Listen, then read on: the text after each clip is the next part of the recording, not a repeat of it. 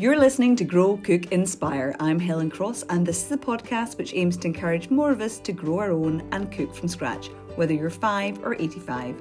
Each week I share things to do in the garden and in the kitchen with children to help inspire more of us become more green-fingered and look at where our food comes from. Hello and welcome to this week's show. It is officially spring. We have managed to crawl our way out of hibernation through what has been the longest winter on record. But we've made it and we can hopefully look forward to brighter days ahead. On today's episode, I am very, very excited to be able to share with you my interview with a gardener, TV broadcaster and writer Alice Fowler as she talks about her brand new book, Grow, Forage and Make, which is also her very first children's book. Plus, I'll be sharing my top tips for things to do in the garden over the next week or so, if you haven't already got seedlings coming out of your ears or they're slowly taking over every windowsill in your house. I'll also be encouraging you to go down to the woods for a real taste of spring as the foraging season officially kicks off. But first, it's a year since we went into lockdown, and it has been a year of heartache and devastation. No one has been untouched by events of the last 12 months. Now, one of the main reasons for starting the podcast and bringing alive my original blog was not just because I love talking and interviewing brilliant people who have got great stories to tell, but also I really wanted to encourage more of us to garden and grow and get into the kitchen, because for me personally and as a family, the benefits to our physical and mental well-being over the last 12 months have been huge. And I'm not alone in picking up a trowel to help get through 2020. Over 3 million people started gardening in 2020 for the very first time. This number is quite staggering, and many of these people were younger people and families and children. The task now, however, is to keep this number growing. Now, if you are a newbie or you want to get more children in your school growing, then I have found out about a really great company who are based in Glasgow, and they are called Goody Foodie Gardens. Now, they provide you with everything you need to grow your own veg, and it's perfect for beginners and perfect for schools. The team will come along and they'll bring a raised bed for you, which they will install, and you'll get compost and a choice of your seeds. Plus, you'll also get canes for support and netting, and there are lots of guides, and there's also help online, and the growing team are available on WhatsApp as well. Now, they're always on hand to keep you motivated, and I just think it's a great idea to bring you everything you need as a starter pack to get growing. So, if you're new to gardening and you want to give it a bash, this is a great idea. Now, their email address is www.goodyfoodiegardens.co.uk, or you can find them over at Instagram at Goody Foodie Gardens. Definitely one to check out. Now, while we're talking all things vegetables, I hope lots of you have been getting off the sowing starting blocks indoors. This week, we've been planting out our first early potatoes into containers. They have been busy chitting away, and they had lovely, healthy green shoots of growth. So we planted them in about 15 centimetres of compost and covered it with more in a huge big container. And once we begin to see the first shoots of green leaves, I'll keep adding more and more compost on top until we've got big luscious leaves and flowers round about June time.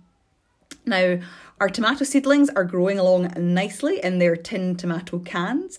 Plus, we've got lots of nasturtiums and marigolds and sunflowers, which are growing at a great pace. Now, these are our companion plants, which are basically, hopefully, going to keep all our veggies nice and healthy. But we'll talk about this next month when we're also going to talk about pumpkins.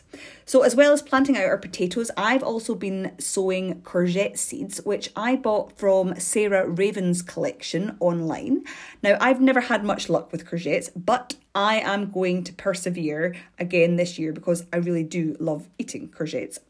And also, the boys and I are sowing Brussels sprouts indoors this week. Now, again, I've never actually grown Brussels sprouts, but the reason for doing this is because we want to grow our very own Christmas dinner in a big container. Now, we've got a large old baby bath, which we've cleaned up and drilled some holes in the bottom. And the plan is to direct sow some parsnip seeds next month, transplant a few of our beetroot plants, and also plant a couple of later seed potatoes. And hopefully we'll be enjoying the fruits of our labour come December the 25th. Now, that's everything going on in the garden this week. Now it's time to share with you my interview with Alice about her beautiful new book, Grow, Forage and Make, which has been illustrated by Heidi Griffiths. Now it's absolutely beautiful, and it includes over 30 easy to follow projects and foraging activities, as well as experiments, arts and craft ideas to do with children. Now, I hope you enjoy listening to our conversation from a few weeks back as much as I enjoyed recording it.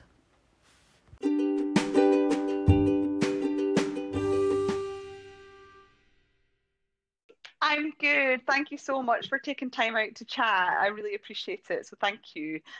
Not at all. It's a real pleasure to come on your podcast. Thank you. Is the sun shining where you are? Yes. Yeah, we've just been in the garden, actually. Yeah, no, I've spent the day with my youngest. It's been lovely. It's been really nice. Even had a few cups of tea outside. So spring is coming. I'm so excited. So excited. So I was... Sorry, you go.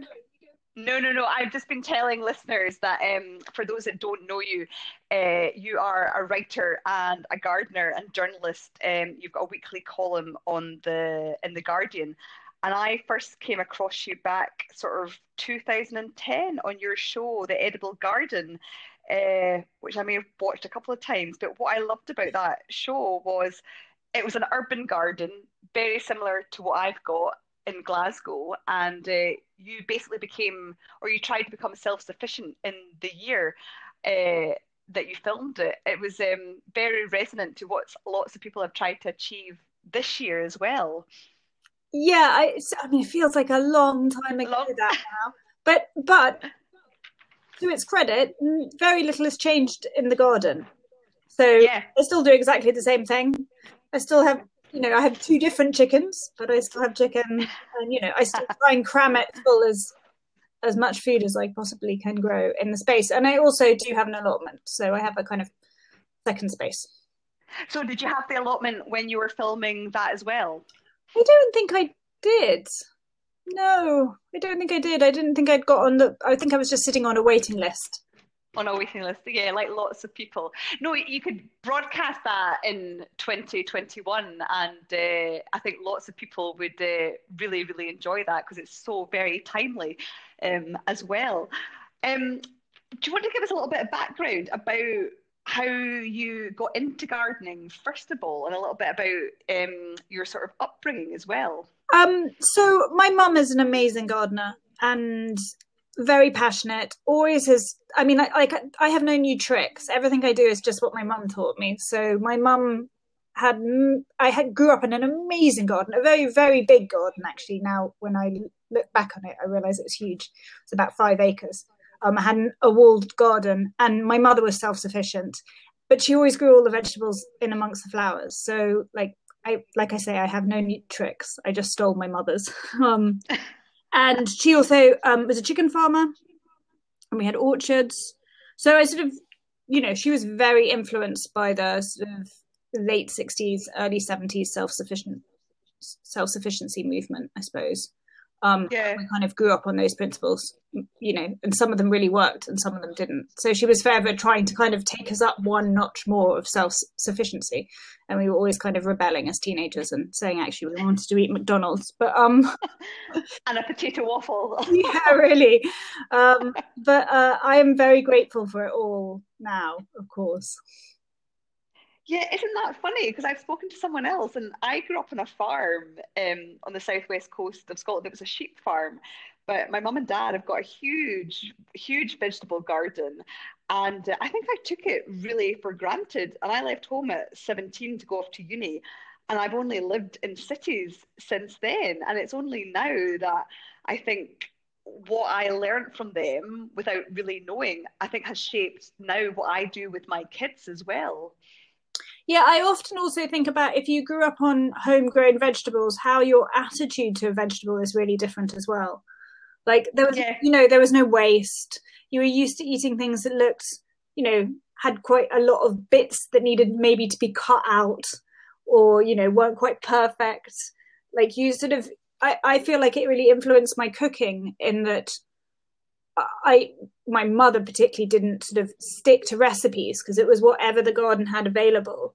And so I always kind of, I'm endlessly subbing and changing things in recipes. And I find often when I cook with people who grew up with kind of much more sort of supermarket dominated food and style cooking, they're stuck in this, like, well, the recipe says it needs 3 potatoes. And you're like, well, you've got 1.5.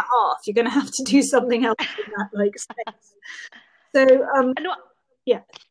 Yeah, no, and I think actually lots of people could take that a lot from that. That is thrifty cooking. That is making use of what you've got. And I think that's a skill that people have lost, to be honest, just because everything's so convenient. And if you've run out of something, you can just nip to the supermarket and get it. Yes, and everything is published as well. So it's sort of like inheriting recipes. I mean, people of course do inherit recipes, but like inherited recipes have always been quite loose about the idea of what goes into them. But once you like learn to cook off a published recipe, which is like 250 grams of this and 300 grams of that, then that sort of changes, I think, how you cook. No, I agree totally. I think it's about not becoming quite so regimented and allowing to make mistakes as well. Because some of the best dishes you'll make are because you've had a bit of a cock up, so to speak, as well. Well, certainly in my cooking, there's always mistakes. So you studied with RHS and with at Kew Gardens as well, which is one of my favourite places in the whole of London. I was lucky enough to live very close to Kew when I lived in London.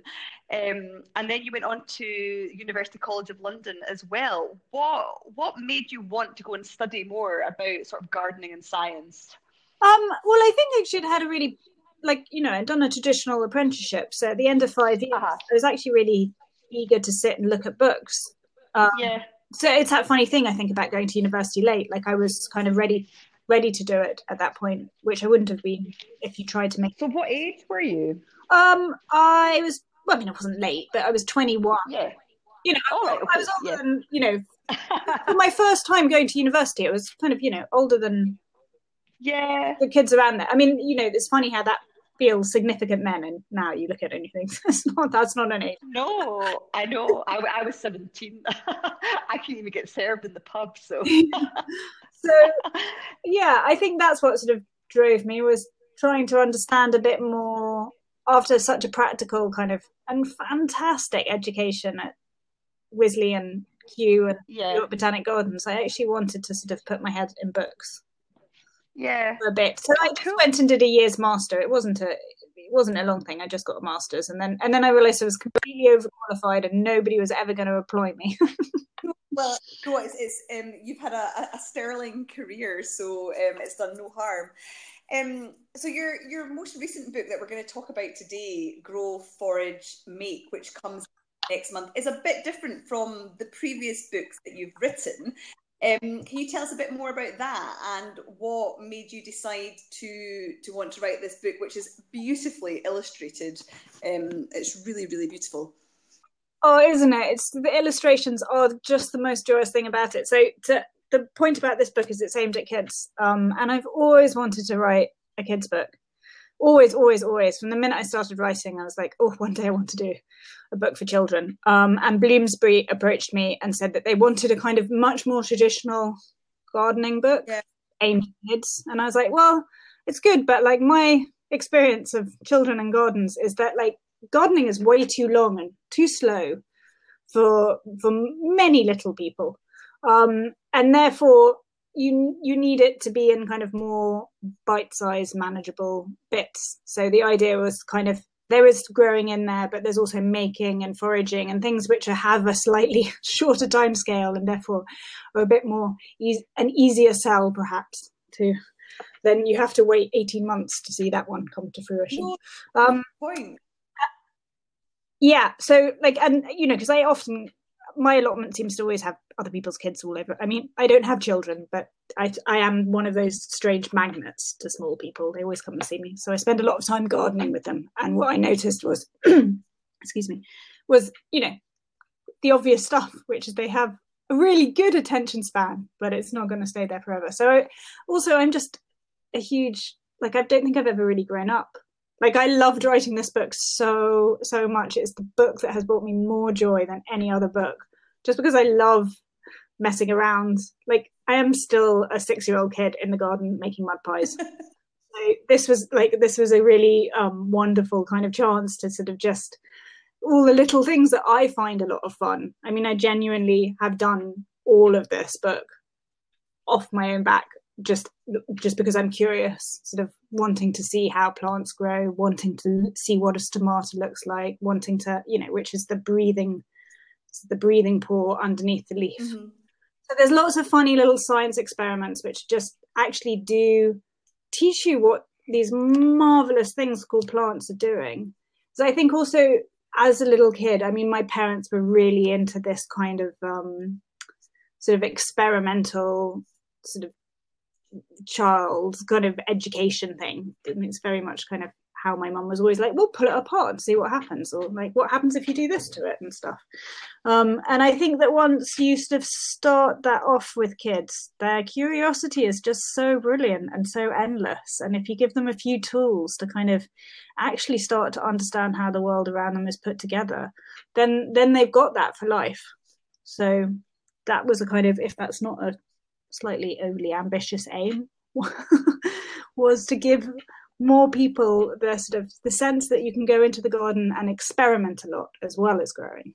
And I think also with children and gardens, it should be more of a playground. You're not looking for a sort of gold star Chelsea winning garden with kids, because let's face it, it's not going to be like that when you've got 3 boys tramping over everything anyway. So it should be a playground, and it's the same with the kitchen. I always think the two go hand in hand, and they should both be playgrounds to allow children to experiment and have fun and ultimately learn as well. Is certainly what I feel when I'm cooking and gardening with the kids. 100%. I mean, and you know, like, so often when people are like, "What you should grow with children? Grow radishes." Well, you know, name a child that really loves radishes. I mean, you know, there are 1 or 2 who may like them, but most of them, you know, eat one and think it's far too spicy. So it's sort of move away from this, like, exactly that sort of goal orientated kind of gardening where it's got to be productive or it's got to be beautiful, and like see the garden as, like you say, an extraordinary playground full of amazing other players. So that's the other thing, is like the garden is home to so many things, whether it's beetles or worms or, you know, fungi in the soil. And it's kind of seeing that whole, holistically, that whole world in the back garden, I think, is so important, and sort of tying it all together. And like I say, their kind of brilliant, endless curiosity makes it an easy task, actually. Yeah, and they are very curious. Give a child a worm and they'll dissect it. Yeah, which I think is actually really legitimate. Like, I think, you know, that is how you learn about stuff. I remember really clearly, I have this really early memory as a little kid sitting over an ant hole, and my mum coming out, because this is when we used to live on a farm, and my mum coming out and going off to see whatever she was going to see, some sheep or something, and saying, "What are you doing?" And I said, "Oh, I'm cutting the ants in half." And then her coming back probably wasn't a long time, but in my child mind, it was a really long time. She's like, "You're still doing that?" And I was like, "Yeah." She's like, "You're going to be there for a really long time. Do you think, you know, do you think all these ants want to die?" And like, just kind of suddenly dawning on me what I was actually doing. Like, I couldn't win this task. There was always going to be more ants to cut in half than I could kind of possibly achieve. And I remember it really clearly as just a cause and effect thing. So I'm all for pulling things apart in the garden. garden isn't an extension of your house, it's the extension of the natural world around you as well, so it's part of nature, so, and we're there to sort of support it as well. I think that's really important to sort of bear that in mind if you're fortunate enough obviously to have a garden as well. What do you think are the main benefits? Because I think a lot of what we've talked about, a lot of it has been lost. Not as many children are sort of engaged with the natural world, perhaps with the exception of the last year because the pandemic's almost forced to sort of reconnect with nature. What do you see as the sort of the key benefits of getting more kids gardening and in nature? I mean, you know, I think talk to anybody who has a passion for nature, and when you ask them where it always started at childhood. Like, there are very few people who come to it late. Of course you can come to it late, and it's fantastic if you do, but most people have this like early moment where they can pinpoint this bit, whether they were with a parent or a grandparent or, you know, in their local park, where they suddenly, you know, fell in love with the world around them through nature. And so, you know, the more access any kid has, the more, you know, the more opportunity is for that chance to fall in love. And I think your point is really pertinent about the garden not being an extension of your house. So, like, what saddens me is when I see gardens, you know, made over and designed, and they become quite rigid spaces which can't adapt, because, like, anybody with children knows at a certain point you may want a lawn, and then they stop playing football and want to do something else, and, you know, your garden will like adapt as they grow up and change. And it may be all about mud pies and you know, buckets of water when they're small, but as they get older they may have different needs in the garden. So I think, you know, it's an amazing space, clearly, if you have access to it, and I want people not to be afraid to go and kind of experiment. I feel that as an adult, I mean, I feel like all the gardening that I teach as an adult is just go and have a go, just chuck peas in the ground, you'll be surprised. Nature is actually really kind, she'll help you along a lot. But you know, this book has given me the opportunity to kind of do it to a younger audience, and working with Heidi, who has done all the illustrations, you know, has just been a joy, because she's really brought this book to life. I mean, I think it's her work that makes this book so kind of engaging, really, because her illustrations are just, you know, they're just, you just want to dive into them. They're so full of lovely detail. Well, they bring me to life. I showed a friend who's an illustrator who's done books, and she couldn't stop looking at the illustrations. She was mesmerised by them. So yeah, it's a great partnership you've got there. So it's brilliant. How do you think this book sounds like it could be a book that would be really useful to go into schools? And I know more people are doing outdoor learning. How do we think we can get more of this into the curriculum in a fun, exciting way? Oh yeah, wouldn't it be? I mean, wouldn't it be really dreamy if you could be Prime Minister for a day? Because I would actually really redesign. If I had a magic wand, the one thing I would do is redesign primary schools so that they were like predominantly outdoor space, maybe a tiny indoor classroom. Because, you know, I remember when I was a student working at Wisley, and I was in the RHS in London, you know, Vincent Square, doing some work for some show that was putting on, and was like in one of those tall buildings, and, you know, around Vincent Square, looking down onto this playground, which was just entirely concrete, and seeing all these kids come out to play in it, and just thinking, whatever we do inside here in the RHS doesn't really matter if a standard playground is going to be concrete. Because, you know, where's the life in that? And I get to peer into schools and get invited to them, and the good ones are doing really amazing stuff, even if it's on very limited budgets and limited resources, whether it's just putting up, you know, a hedge rather than a fence. All of these things make this play environment softer. But, you know, if I could be Prime Minister for a day, or if I could, you know, have a serious campaign, it would be to make the playground soft and inviting and full of nature, and have absolutely no concrete in it whatsoever. I mean, I think it's an astonishing material to decide to use around children, if I'm honest. Well, it's suffocating. It suffocates them and their ability to experiment and to play. Well, also it says, I mean, this, you know, in the pandemic, it's really interesting watching people. There's a whole new audience who came to my allotments in a park, and there was suddenly a whole new audience who came to the park who possibly really hadn't spent any time in the park before, but you know, this is the kind of one big communal space. And over the summer, we have a big meadow in the middle of the park. And for a number of years, the Friends of the Park have been trying to restore this into the proper kind of grassland flower meadow it should be. And over the summer, I would see kids, you know, ride their like bikes through the tall wild flowers. And, you know, I've got to that middle-aged bit where I go and tell young people what I think nicely. But I went over to them and said, you know, I see you having fun. Like, and it was a great conversation with these young men. I was like, but, you know, these plants, if you keep riding over them, they just won't survive. And they were very cool about it, and they were like, oh, didn't realize, and kind of moved off. But walking away from it, I realized, of course they use the park like it's a concrete playground. Yeah. Like a concrete playground is hard and you can throw things at it and nothing changes. So of course when you go into the kind of green environment, you imagine it to be the same. You imagine grass is just the same way as concrete, that it kind of somehow will respond. And not that like these things are kind of fragile and precious and need to be treated in a certain way. And it had me thinking how kind of criminal it is really that we feel that we can allow our children to grow up on concrete. Yeah, no, totally. Our school is a wonderful school, and it's right beside 82 hectares of parkland. So we're really, really fortunate.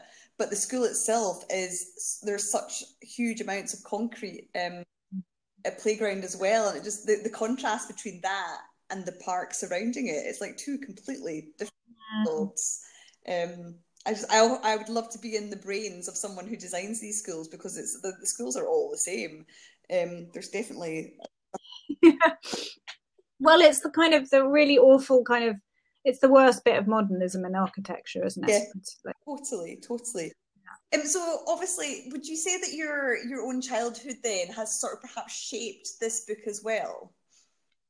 Oh, for sure. Yeah. I mean, like I say, I was always outside. Like my mum's whole idea of childcare was just to chuck me outside with a dog. She trained the dog to come home. And you know, this is not a like made up story. She trained the dog to come home for its meal in the afternoon, and she trained me to follow the dog. And then she just left me. Like I roamed all over the countryside. When I look back at it, it seems an extraordinary childhood, really, that nobody was paying any attention to where I was. But I survived, so that's good. This book is 100% influenced by that small child and the big child right now, because like I say, I still think it's really fun to go and make mud pies. And to be honest, it sounds like for adults as well who feel that they're still children, which I think that is most adults, to be honest, looking for a bit of escapism, definitely. So obviously we're coming into sort of sowing season. I got a bit excited because I saw some sunshine and went a bit crazy on my way. My mum's like, it's far too early, what are you doing? And my husband's a bit annoyed because the house is gradually turning into a greenhouse. But what are you most looking forward to trying that you've not tried out in your garden and allotment this year in terms of fruits and vegetables? I have to say there aren't many things I haven't tried at this point in the game. I'm just looking forward to getting back into it, to be honest. I sort of hunkered down like everybody else did over the winter and slightly didn't think about it too much. My biggest task ahead of me is that I've got to change the film on my polytunnel. Okay. So polytunnel film is like got more holes in it than, I mean, it's kind of lacy right now. So I need to get that. That's my next really big task. And then onwards. This year, actually, for the first time ever, which is a little bit surprising, but it feels like the right thing to do, I'm growing a lot of cut flowers. I mean, I always grow a lot of cut flowers, but I'm growing more. And part of that is just a real desire to have flowers in there. I think maybe it's that thing of feeling like being trapped for a year and having anything that can change your interior. And so I've so enjoyed picking flowers over the last year, and I want to be able to give them away to people when I see them again. So quite a lot of not a huge amount, but more than ever on the allotment, I'm going to have rows of cut flowers, which I'm looking forward to. And I've got way too many potatoes. I have this terrible, terrible habit where like I have eyes way bigger than my plot. Yeah.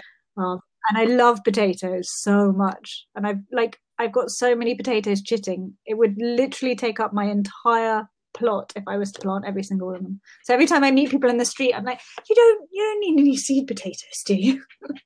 I feel like this pusher of seed potatoes on people at the moment. That sounds very much what is going to happen to me, because mine arrived today, and I'm like, God, I've got no space left. I know. Well, also, if you want the good ones, you often have to buy them in 1 kilogram bags. And I'm like, I actually only need 5 tubers, but now I have 20. So yeah, I've got way too many of those. What else? What am I doing this year that's like, I mean, these days I feel like I've got it down to a kind of tried and tested sort of regime for what I know works for us in the house and for the garden, and allows me to kind of run away in the middle of summer. So I don't like being too much of a slave to the veg garden. So I grow so many perennial vegetables now for that reason, that actually the kind of annual production is not as big as most people would assume it is, because I can just leave the, perennial kales and whatever, the yacons and the weird other things that I'm growing to do their thing, and just come to harvest them, which is the kind of gardening that I like these days. Lazy gardening, I know that's a bit derogative, but yeah, I get the drift of that. Yeah, I mean, I came to it not only because I wanted to do less gardening.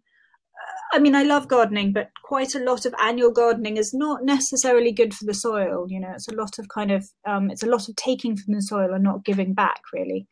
Even if you make compost, just because you're disturbing and stuff like that. But also because perennial vegetables do a much better job of surviving whatever climate change is throwing at us, because they have these like deep roots, and they have storage organs, and they are there for the long run. If it's not a good summer, it's those things that always come through. And so increasingly I've sort of added more and more of them to the garden, just because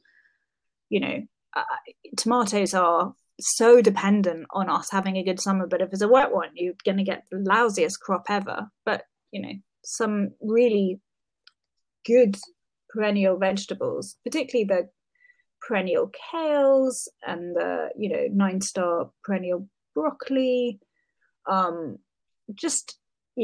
these what are maybe slightly niche crops, but they're reliable, and ockers and stuff like that. They mean a lot to me these days. Do you have them in their own separate area, or have you got them sort of throughout? Everything is willy-nilly. I don't like... everything is just done as a polyculture. Things go where they will suit that spot, and so the kind of annuals just get like sort of nudged in between everything else. Yeah. Partly because my belief in how we should really take care of the soil is a huge thing, and wherever a perennial sits, the soil is protected by the fact that you're not doing too much movement around them. So it's good to put them all over the place, if that makes sense. Totally. I see the next book being something on perennial veg. Yeah, well, I'm like kind of buses. Like I have this really bad habit of kind of, once this book is out in March, I have another book coming out in April, which is exactly about that. So. Oh, brilliant! Does that have a title? What is that called? It's called Eat What You Grow. Oh, right. Which is a little bit like, pulls no punches. But yeah. That's what you want. Yeah, exactly. But it's a nice one. Yeah, it's all about polyculture, and it does have a chapter on annuals, but it really looks a lot at the kind of the perennials which will make the backbone of the garden. And it was kind of set up in this idea that it would be slightly, I guess, borrowed a little bit from cookbooks. In what I wanted to do was create a book which had kind of distinct chapters, for want of a better way of putting it, where you could say, right, these are the trees and shrubs. This is a chapter all about all the trees and the shrubs that you might need. So pick 2 things from this chapter, pick 4 things from the next chapter, which is going to be the, perennial vegetables. Pick 8 things from the biennial chapter, and then pick, 15 things from the annual chapter. And there you go, you've got a garden. You can pick anything, it will work. So it was a sort of, it was to make it really simple for people. That's brilliant. I love that concept. I like the fact that it's easy and it's straightforward. That's brilliant. Excellent. Yeah. So hopefully it works. I think it will. Well, you've sold it to me. So, so Grow, Forage and Make, that is out. What date in March is that out? 18th of March. It's published by Bloomsbury, and it's in conjunction with Kew Gardens, which of course is very dear to my heart because I train there. So it will definitely be at Kew, but it should also be in bookshops. And if you want to buy it online, you can buy it from bookshop.org. Wonderful, that's brilliant. And your book after that? I don't know quite the date. I think it's the end of April. Okay. And that is with Octopus Publishing. Brilliant. Well, listen, Alice, thank you so much for your time this afternoon, and I wish you lots of luck with both books. I'm sure they will be a huge success, and I really, really hope that Grow, Forage and Make will get into the hands of those that haven't really had a chance or have ever sort of experimented in the garden, because I think it's a really, really important life skill to sort of harness early on in life as well. So it would make for a very good child's gift. Oh, well, thank you. And thank you so much for having me on this podcast. It's a real joy to be here. And, I hope that the season is kind and I put a curse on all your slugs. Thank you. I love that. You can come anytime to visit. Right. Here, Alice. Thank you. Okay. Bye.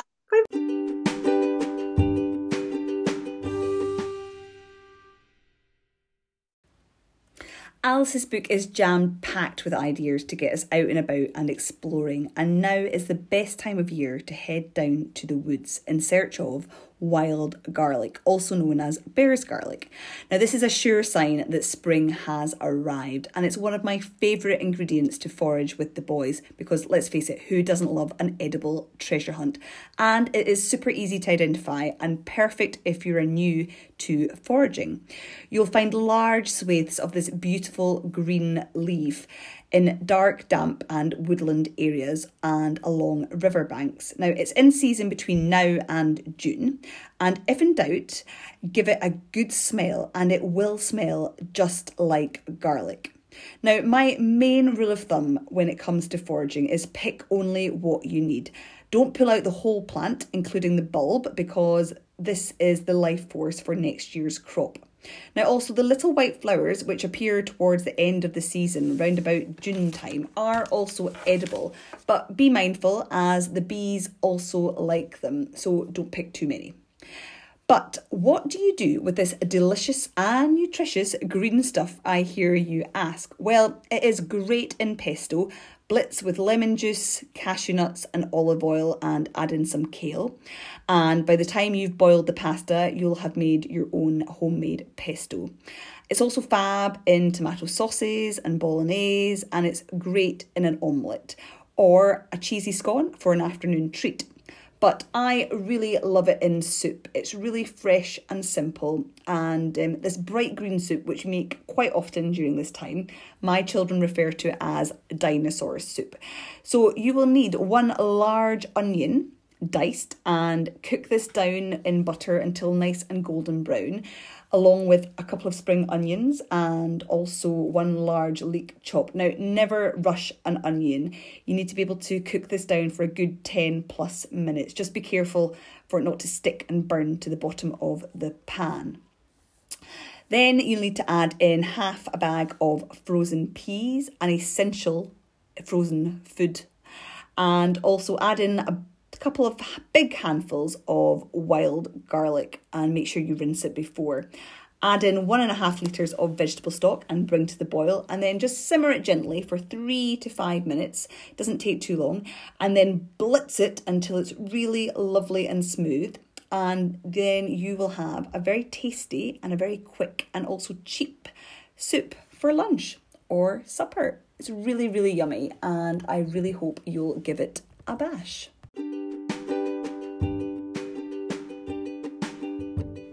Thank you once again for tuning in and listening to Grow, Cook, Inspire.